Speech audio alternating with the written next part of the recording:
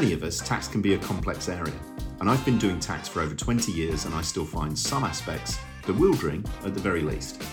This is the Taxplainer micro podcast series where, together with our experts, we'll be discussing all things tax, covering everything from employment tax, indirect taxes, R&D, ESG and corporate tax. I'm Aaron Thomas and I'm your host for this series.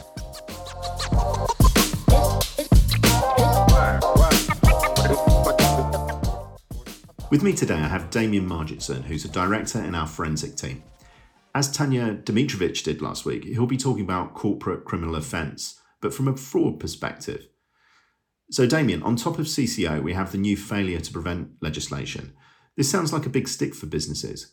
What do they need to be aware of that's coming down the tracks? So the corporate criminal offence, CCO, has been on the statute books for a number of years and applies to all organisations.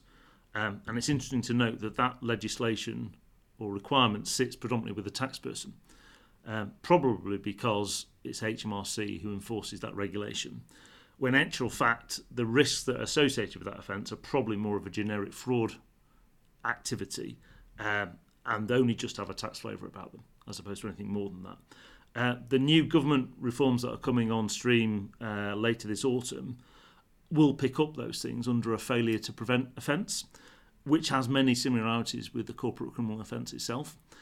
It's got unlimited fines and it applies to virtually all organisations in that regard. The main similarity is the very fact that the only defence under CCO and under the failure to prevent will be around having adequate procedures in place to prevent the offences from occurring.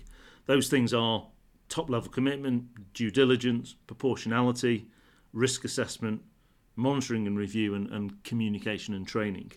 And it's clear if you're going to be in a position to be able to defend yourself from a CCO offence, you need to have good procedures in place in respect to that.